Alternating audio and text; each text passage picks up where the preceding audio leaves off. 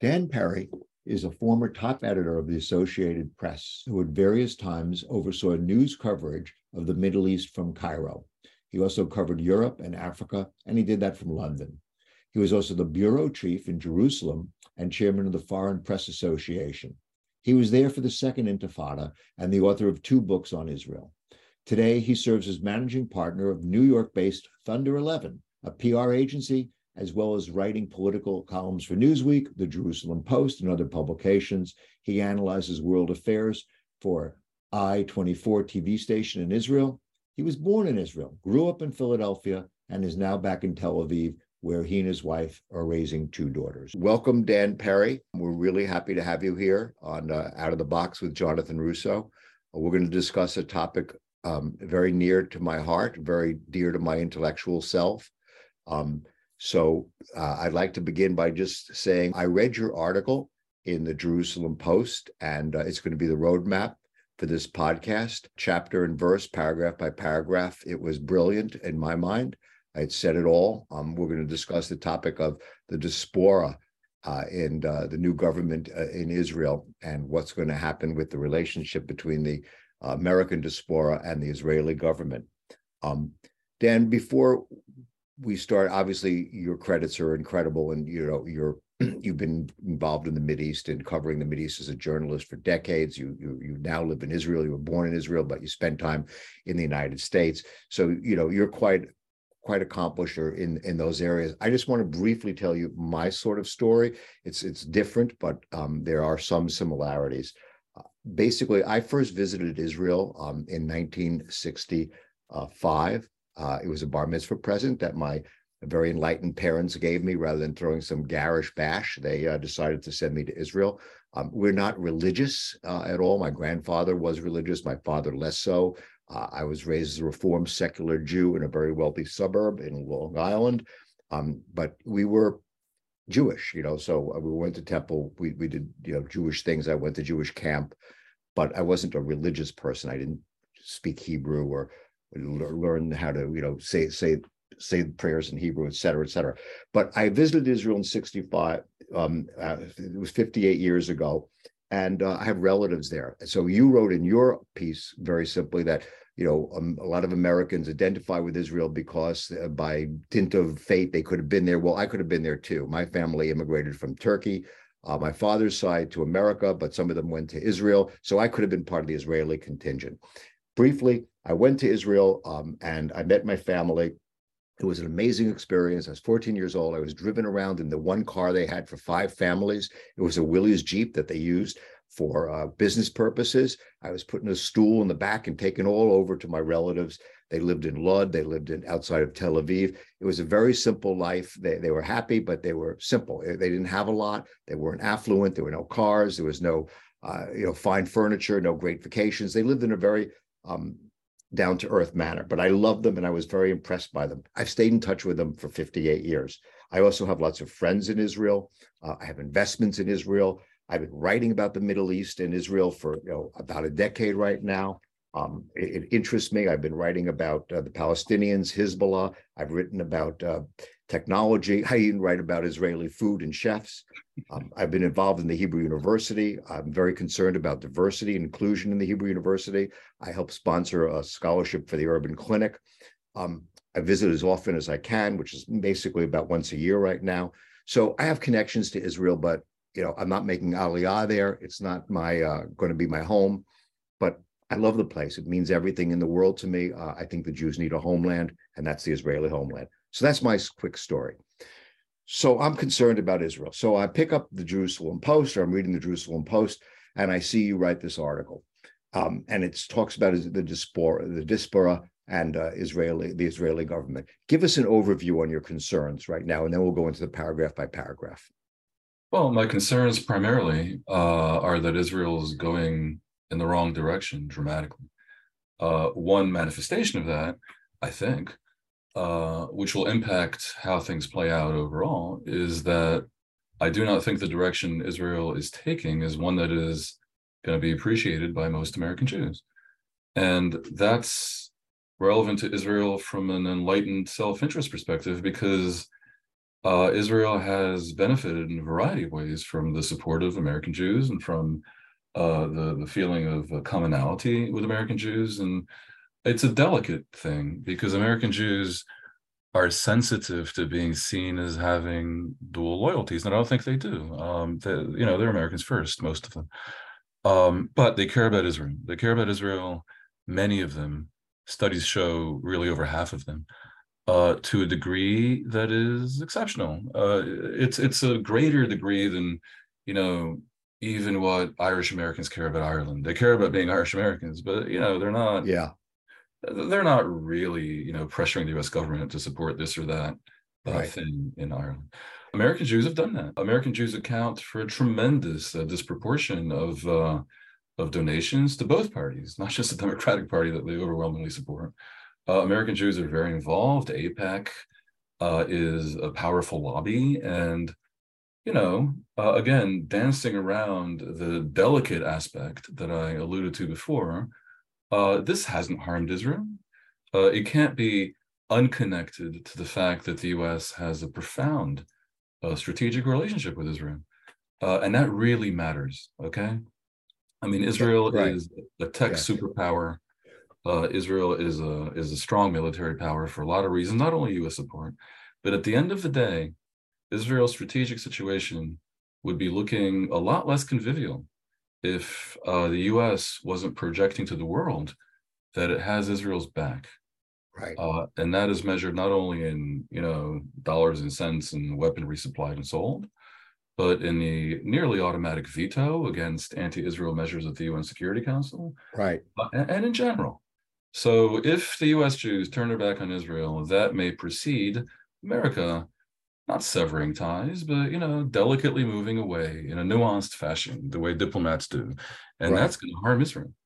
Right. And that is a movement in the United States. There are many people that are always questioned Israel, our support for Israel versus our need for oil from Saudi Arabia.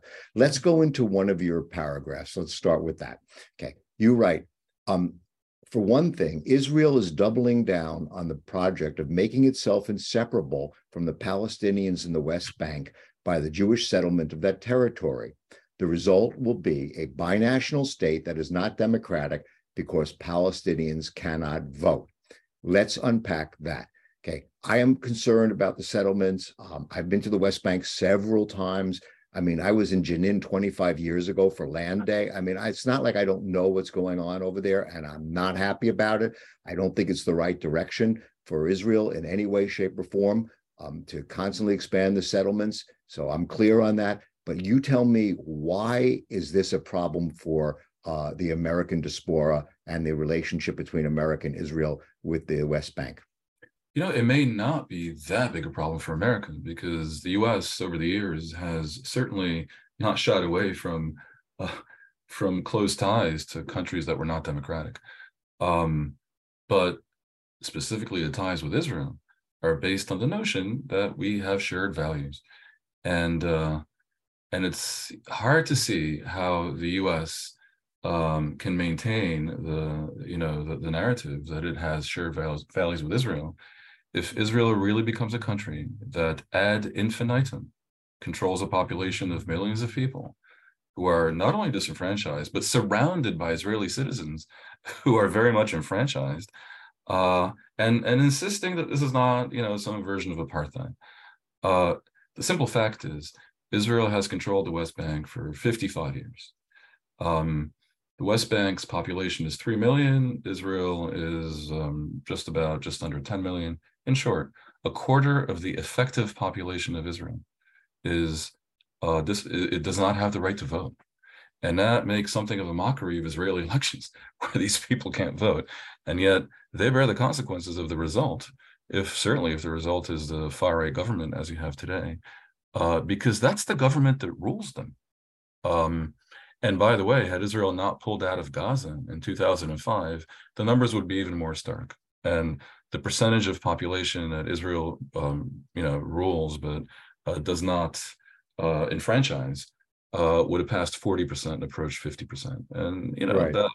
that isn't South Africa, where the whites were barely 15% or even less. Right. But it's not a good look. And by the way, I mean, putting aside, the niceties of democracy and who has suffrage, it's going to lead to some version of a civil war. It already did. Especially the second intifada that was armed and extremely violent and deadly was a version of a civil war. And that's where things are headed here. So honestly, the U.S. Finger wagging is going to be the least of Israel's problems when this lunacy explodes. Does it Now, seem does it seem to you that this government is actually provoking the Palestinians? Do they want some sort of a showdown in the West Bank? It almost seems that way to me with the visits to the Temple Mount and the doubling down on all of the statements about supporting the IDF when it commits incursions that may not be in Israel's interest. There just seems to be like a movement to reinforce the fact that Israel is occupying the West Bank and they don't care. Is that your perception? To a degree. I mean, you said a lot there. This government has right-wing elements, which are Netanyahu and the Likud. It has far-right elements that take great offense when you call them fascistic, but I can't discern a difference. And it has ultra-religious elements that kind of don't care, have their own issues. Yeah. The far-right elements are just as you described. They want a provocation. They want, do. Yeah, no, I mean, they're going for some end-of-day scenario. By the way, possibly, while being far less moral, maybe somewhat more intelligent than the mainstream Israeli right, because the mainstream Israeli right doesn't seem to know what it wants as regards the Palestinians. If you tell them, look, guys, I mean, this is headed towards a situation where because of all these settlers, partition is no longer possible. What are you going to do when the entire planet demands that you give the Palestinians the right to vote? Otherwise, the notion of a democratic Israel will really rather quickly evaporate. They don't really have an answer. And I think really the infantile place they end up in is, well, we're not going to annex the cities. So the cities and towns in Palestine will be surrounded by Israeli-controlled territory, and it'll be like, several dozen islands of disconnected autonomy. And the Palestinians, every time they go to the bathroom at someone else's house, will have to pass through Israeli checkpoints. But, their particular exact neighborhood will not be annexed, and that'll be just fine. That is so dumb that I can more understand the logic, satanic though it be, of the far right. Yeah, that it's kind of itching for a war that'll take care of business. And what would that war result in? Another Nikba, where they're going to push the Palestinians into Jordan and Syria? Just tell me in your mind, what's the scenario? One has to be very careful with that. I mean, it really is explosive, and I certainly don't want to be accused of incitement. But it would be naive to think that some of the members of the far right in Israel, some of whom are in the cabinet right now, do not yearn for such a thing. Yes. Okay, that's it. We said it. Okay, let's go to the second concern that you have in your article regarding the diaspora. I'll read it. Second, Israel is detaching itself from the modern world via the fantastical Haredi birth rate, combined with the community's insistence on not educating its youth in marketable knowledge and adhering itself to the most rigid interpretation of Judaism. The government funding Haredi schools without a core curriculum, offering unlimited child allowances and providing lifelong salaries about to be doubled for seminary students will deepen the disincentive to normalcy. Whoa. What is this all about? Well, look, it's people have a right to their own way of life. And in most societies, for them to prosper and remain stable, it's probably a good idea for there to be some version of a consensus of what is up and what is down. In Israel, there's a real challenge in that regard because the Haredi community, which are akin to what in New York we call Hasidim generally, but that's actually somewhat inaccurate in terms of the exact sects. But ultra-Orthodox, very, very devout, highly inclined to spend much of their life in a way that revolves around religion, and very conservative as regards the roles of gender roles and a lot of things about modernity. They are rapidly expanding because the average family size is around 7 children. Now, from the perspective of a secular Israeli, this is really quite a challenge to what the country may end up looking like shortly. Right now, the Haredim are about 1 in 8 Jewish Israelis, maybe more, 1 in 6 Jewish Israelis. But given that their birth rate is basically close to triple that of all other Israelis, except for the Israeli Arabs, who aren't at this level, but they're high. The community doubles itself as a proportion every 16 years. So what may have appeared to be, a small minority that can be contained 20 years ago is looking like it's going to be a majority in 3 or 4 generations, unless something changes. Now, what's the dynamic? The dynamic is, as I say, this very high birth rate, not caused by, but certainly somewhat enabled by the policy of child subsidies, pretty much ad infinitum for every additional child you have. So that's a version of a subsidy. They then, not all of them, but most of them, refuse to have a core curriculum in their sectorial schools, which means no math, English, or science, and hence the graduates are unemployable in a modern economy. They have very specific gender roles, obviously. The men are encouraged to spend their life studying religion. And not only this, but some of their community leaders actually say that this is the greatest service that can be, and it's a greater sacrifice than being in the army and potentially dying. This is things they actually say, and it causes the secular heads to explode, especially. But then why are the secular heads supporting them? Why would they send them subsidies? Why would they pay for them to have more children and stay home and study the Torah? I understood when Israel was founded, there were 400 Torah scholars, and Ben Gurion encouraged them because they were bringing the history of Judaism, if you will, that was exterminated in Eastern Europe or in Europe to Israel, and he encouraged this. And so there were 400. Now they're 500,000 or something. So why would a secular government send money to continue to support this? Is it look, it used to be that the Haredim had the balance of power. Their parties could go either left or right because they didn't care about the issues that divided left from right, and so that gave them bargaining power. Right now, it's a different reality. They are part of the right, so there is no real bargaining power other than when together with the right they win a majority in parliament, then they have extortionary power, unless the leader of the right can somehow threaten to instead make a coalition with the center left.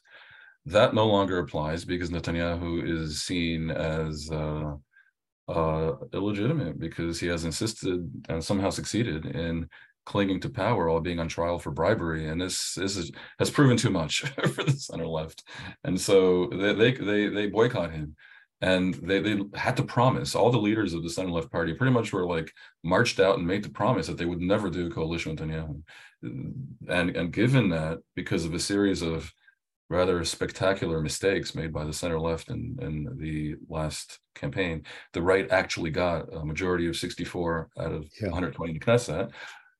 They called the shots.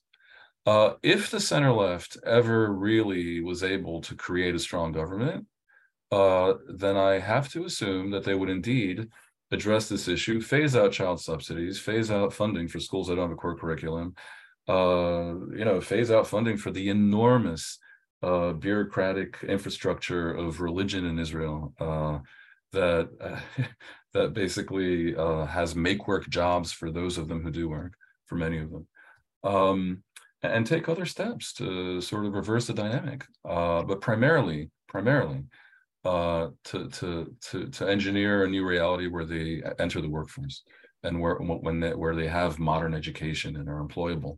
And the fact that Israel faces this medieval reality where by dint of demography, they may end up like a Jewish version of Iran, is particularly galling to that part of Israel that currently is in the midst of one of history's great boomtowns.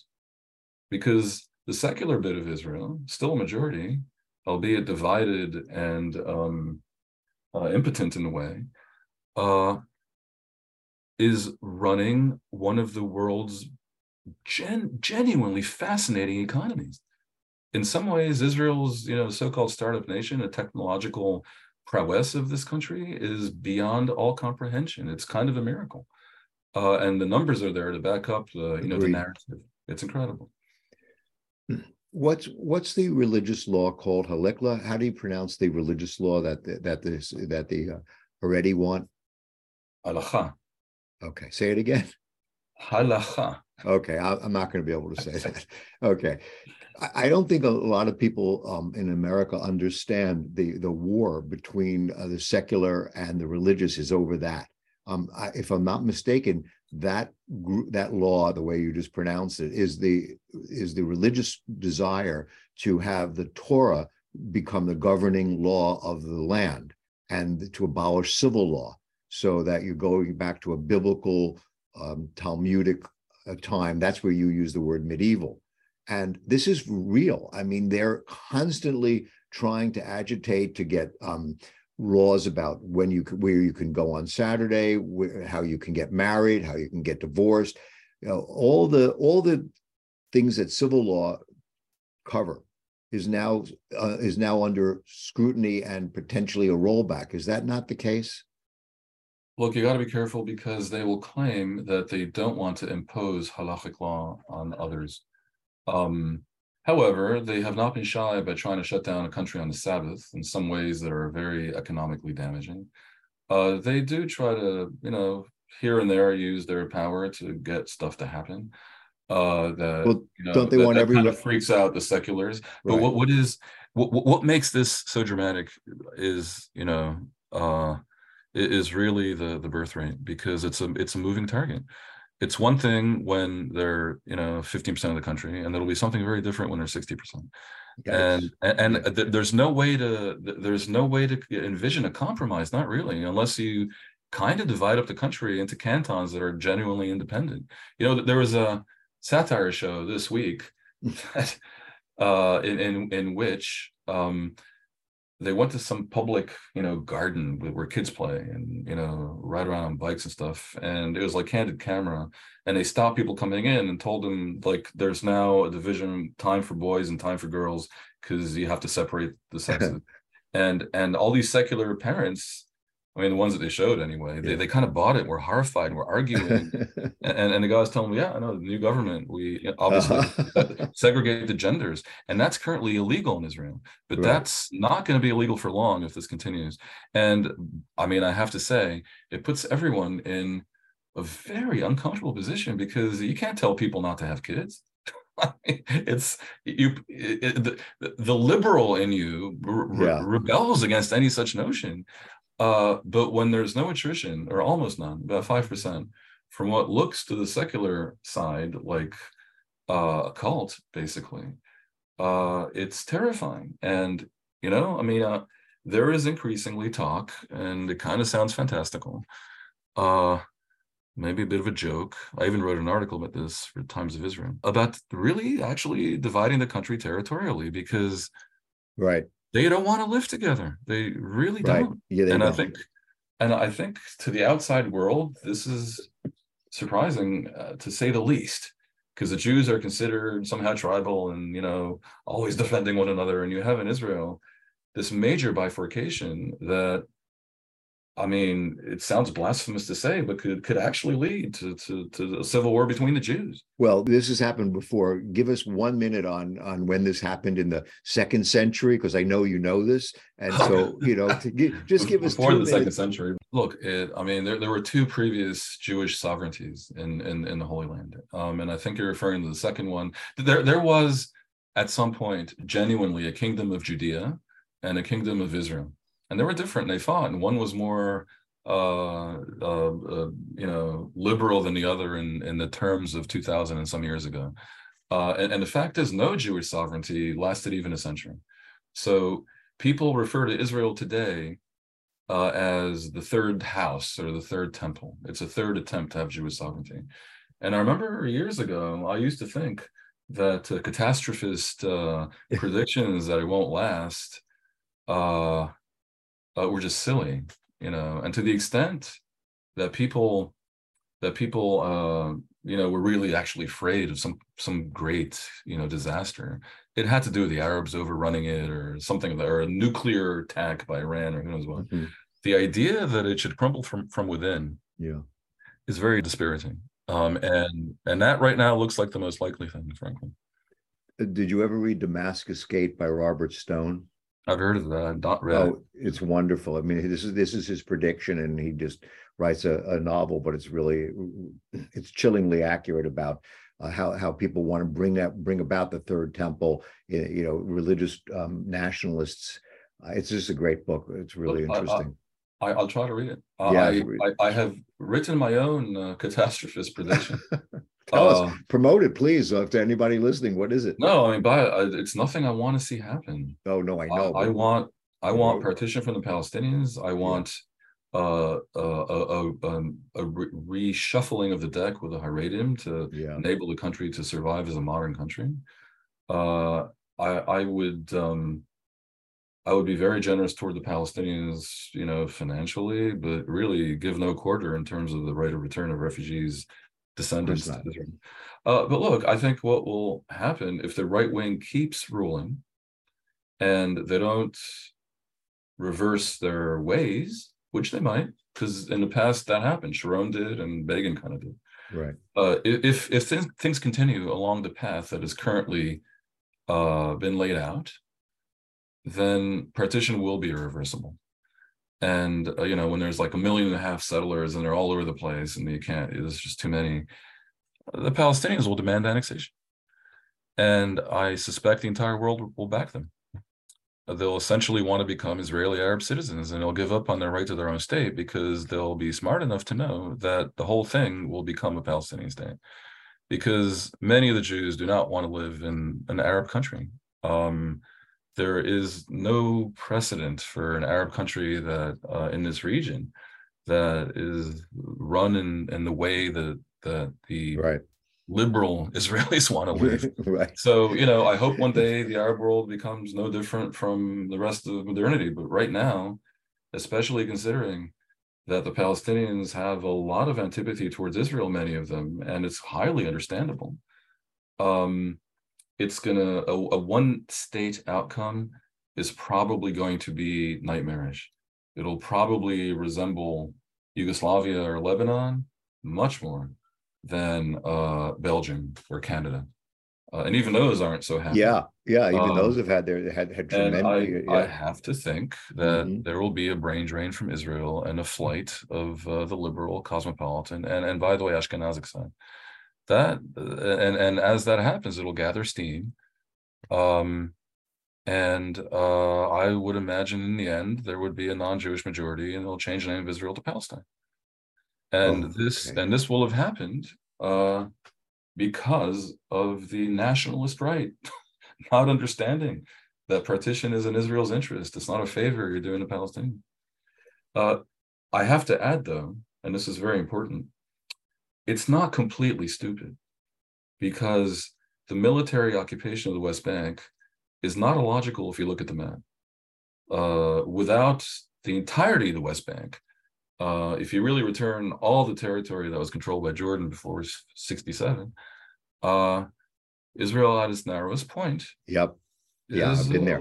Is just over 10 miles wide. Yeah. And that's not wide enough. Nope. So the military occupation of a strategic highland overlooking Israel to prevent it from falling under the sway of Islamic terrorists who have a history of firing rockets at you. This is not a crazy idea. Not at all. But that is the military occupation, which in many ways is cruel and it's unfortunate, and I wish it will one day not be, but it's not indefensible viewed from that perspective. But the colonization of the territory is. So start colonizing it and have this dual system where Jews have rights and Palestinians don't. That's indefensible, and that's where they're headed. Fascinating. And boy, I completely agree with that from many different perspectives. But yes, let's go to the third part of your article. It says that the Israel is quickly drifting away from the values of liberal democracy, which are the values of the U.S., indeed the modern incarnation of Jewish values too. The government's legal reforms, which would enable a dictatorship of the majority, eliminate human rights, guarantees, and turn Israel into an authoritarian fake democracy antithetical to those values. And then you compare it at one point, I believe, to Turkey and to the other, let's see, what other two countries and Hungary and Poland, right? Where, basically the extreme right has co-opted liberal democracy. They've stacked the courts, they've stacked the judiciary to their way of thinking. They've censored the press. That's your third concern? And if Israel does that, that's just going to completely alienate American Jews, saying like, what are you thinking? This isn't what we had in mind when Israel was founded. They'll have lost their hasbara in terms of the American Jews, and perhaps even in the eyes of the world. Talk to us about that. Well, most American Jews are liberal, and I don't even mean like left wing or progressive. Right. I just mean they're modern liberal people. They're certainly liberal Democrats, in the classic sense of political science. And the U.S., for all its troubles and weirdnesses, is a liberal democracy. And a liberal democracy is not just about majority rule or about free elections. A liberal democracy is also about checks and balances, guaranteed rights, and protection of the minority. You can't just let a majority run amok and declare that no one named Jonathan Russo can have a podcast. Because if the government tried to do that, the Supreme Court would strike it down. The current government in Israel is intending to pass a law that would enable them to override the Supreme Court on any decision, like the one I mentioned, or like any other decision. That would be fundamentally the end of guaranteed human rights in Israel. As long as a majority in the parliament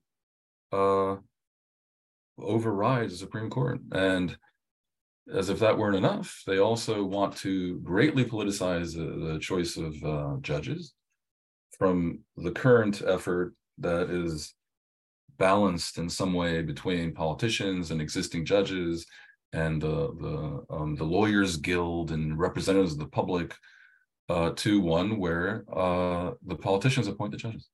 Now, the wrinkle in all this is that for America to complain too much is slightly hypocritical, because the U.S.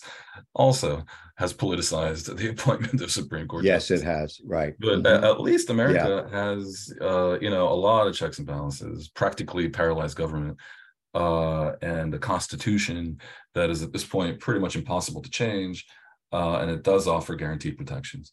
And putting the U.S. and its own peculiarities aside, it's pretty clear in the world.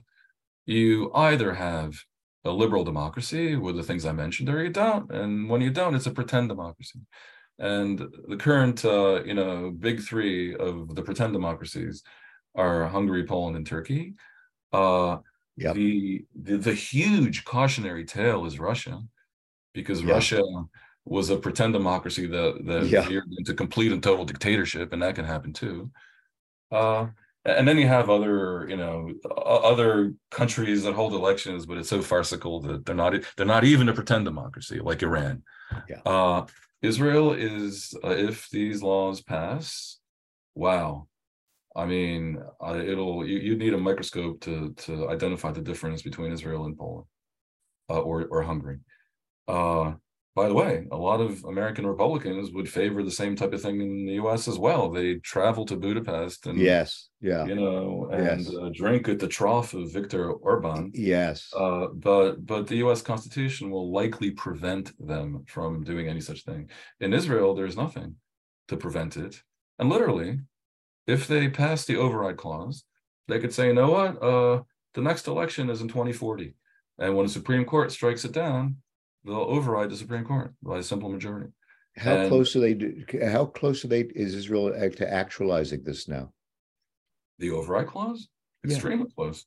Like a The week away, a month away, 2 weeks away, 6 months? I don't know. There's a lot of discussion about this timetable of the various elements of this so-called reform. That will include politicization of the civil service and many other quite horrible things. So the modern bit of Israel, the modern half of Israel, is so up in arms that I it's know. hard to describe. There's talk of civil disobedience. There has been a warning by the former defense minister, Benny Gantz, of civil war.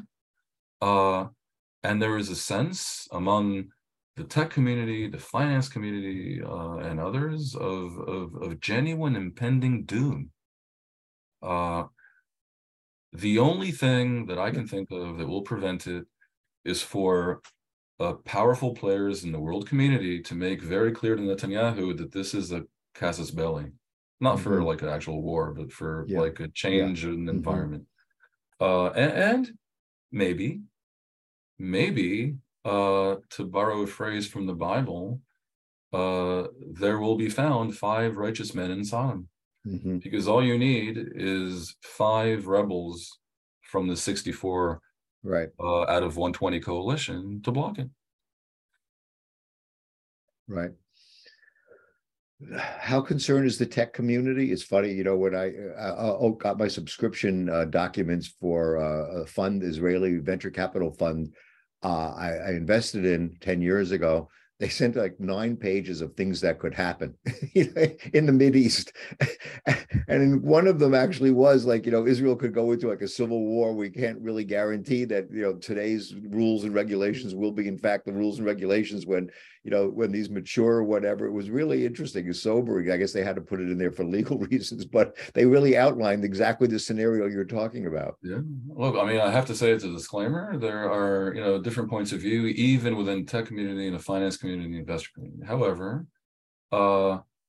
However, in those sectors I mentioned, the feeling is strong that this is spectacularly unwise. Right. And look, markets want stability. Yeah. Standard & Poor's has already issued a warning. Right. I mean, other players like Jacob Frenkel, formerly of JP Morgan, also former governor of the Bank of Israel, came out very strongly against it today. Essentially, investors need to know their investments are guaranteed, and an industry cannot be nationalized overnight, Right. and the Right. contracts are backed by the courts. Good You're point. not likely to be a mecca for investments for long if you run your affairs in this way. Okay, that brings us to a final kind of question. How do you see, because you spend time in America and you obviously have connections here, deep connections, and you really are binational in a sense. How do you see the American diaspora making a contribution to this issue, or reacting to it, or influencing it? What would you recommend for people who, like myself, are very concerned, love Israel, have deep ties to Israel, and are worried about Israel and this direction on so many levels, but want to see it succeed? What leverage, what influence would we have, or what direction or action should we take?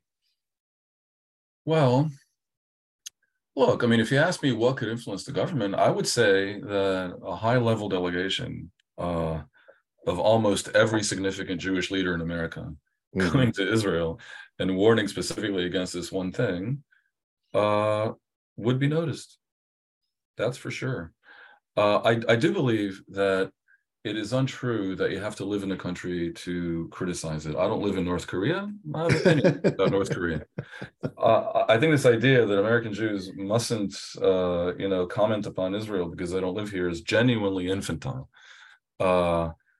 And yeah, I mean, this is the time to leverage what is a real Yeah. relationship. Well, But of course, I've always thought that too, only for the simple reason that, 1955, my father bought Israeli bonds. So the Israelis came to the Jewish community in America and said, hey, could you support us so we could actually survive, and actually build a state in there? And the American Jewish community responded and said, yeah. And one of the ways we all did that was to buy Israeli bonds. So we became shareholders in the state of Israel, at that moment. And I think we've given birth to the state of Israel, or helped giving birth to the state of Israel. I have done that. And so I view that myself, I have a stake at the table. You can't deny that to me if you want to take my contributions. Either you want my contributions or you don't want my contributions. If you don't want them, then don't take them. But you want them, I get a seat at the table. That's how I feel. I think a person like you obviously has a seat at the table. But I go further and say a person like anyone has the right to say whatever they want. It's still a free universe. And, advice is sometimes welcome, even from distant quarters. The caveat is that although I'm pretty sure the majority of American Jewish leaders don't really want this, and certainly American Jewish figures are known widely to the public, like actors and, celebrities of various kinds. Of course, they're horrified. But the truth is that the minority of American Jews who are Orthodox have a different point of view, by and large. They're not uniformly against this at all. There's American Haredim / Hasidim, but also modern Orthodox Americans are more conservative. Remember that 20 to 25% of American Jews do vote for the Republicans. And the thing is, they are the more active ones. And they're the ones who are not disappearing by dint of intermarriage. So there is a narrative that says that the Orthodox may be minority of American Jews now, and they're certainly, not the ones who give the world Jerry Seinfeld and Mark Zuckerberg. But you know what? Those latter ones are going to disappear, and the Orthodox will forever remain. That's actually true. That is actually accurate. Yes. Yeah. So the American Jewish community is in a way a moving target as well, and also in different ways moving in a similar direction. Well, that's very true. I mean, when you look at college kids today, unless they've gone to like Birthright Israel, I mean, they're so disconnected from Israel, it's not even funny. I mean, they just don't have the sense of importance of Israel that older people have, people my age have. The Holocaust is so distant from them, whereas it was still in my life in 1951 when I was born and when I was raised, it was still in the air. The Holocaust was still fresh. I mean, they kidnapped Eichmann in the 60s, right? I mean, this wasn't like a million years ago, but it now seems like a million years ago to people. So the whole rationale for the state of Israel as a recipient of the anti-Semitism of Christianity for 2 centuries is 2 millennia, excuse me, 2 centuries, two millennia, is just gone. I mean, people just don't understand that, but that's another, that is a real issue. You can hardly blame them. No, I mean, maybe you can, but people do have a short historical memory. In all places, with all things. That's the constant. No, that is true. And beyond that, look, Israel's changing in ways that maybe are less appealing to young American Jews, as is indeed the topic of our discussion. On top of which, America, again, for all its problems, is extremely appealing to assimilate into. The idea of maintaining some real distinction and a strong attachment to a foreign country is not something that's going to come naturally to your average young successful American person. That is so totally true. I mean, if you look at my friend group, they're from 5 nationalities, 6 nationalities, Irish, Italians, Portuguese, Hispanics. They never put that front and center. That does not come between them and myself in any manner ever. We're friends for a million other reasons, and that isn't an affinity group that they hide behind and say, "Oh, I'm not going to be friends with you because I'm Polish." This is absurd. America is so containing of all of this that true. It's actually led to a redefinition of what the words even mean. Yeah. I have plenty of friends in America who will say, "I'm Italian." And I want to say, no, no, dude, you're not Italian. Yeah. You've never been to Italy, and he couldn't point it out on a map. Yeah, right. Yeah. But Italian American has become Italian, and American and Jewish American could very much be analogous. It need not forever involve Be a Zionist. Yeah. close emotional bond Yeah. to a distant country that's doing extremely problematic things. If Yeah. Israel were a little bit more strategic and intelligent, they would cherish the miracle of American Jews' sense of belonging to Israel and preserve it, as opposed to a lot of the things that go on. Very interesting. Okay. I think you've educated me tremendously. I hope you've educated and informed our listeners. I really think your insights into this are so accurate and well articulated. I would encourage everybody to read all of your books and all your articles and subscribe to your 2 or 3 time a week push thing, Dan Perry. I guess we Oh, I can gotta do a shameless plug. do Yes. it. Do a few of them. Go right ahead. Well, all I gotta do is Google Dan Perry Substack, There you go. and yes, subscribe to my Please.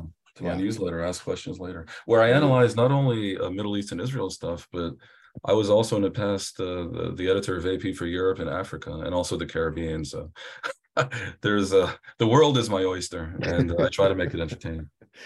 And I think you've certainly done that for us. Thank you so much, Dan. Really appreciate it. Hope to have you on again. Bye-bye. Thank you for having me, Jonathan. My pleasure. Listeners, thanks again for tuning into Out of the Box with Jonathan Russo. Your input is valuable to us, and we'd really like to hear from you. Please send us an email anytime with feedback at ootbwithjrusso@gmail.com, and follow us on our Twitter page, ootbwithjrusso. Listeners, believe it or not, we're on Instagram. Please follow us at OOTB with J Russo on Instagram. This has been a copyrighted production of Grapevine Incorporated. All rights reserved.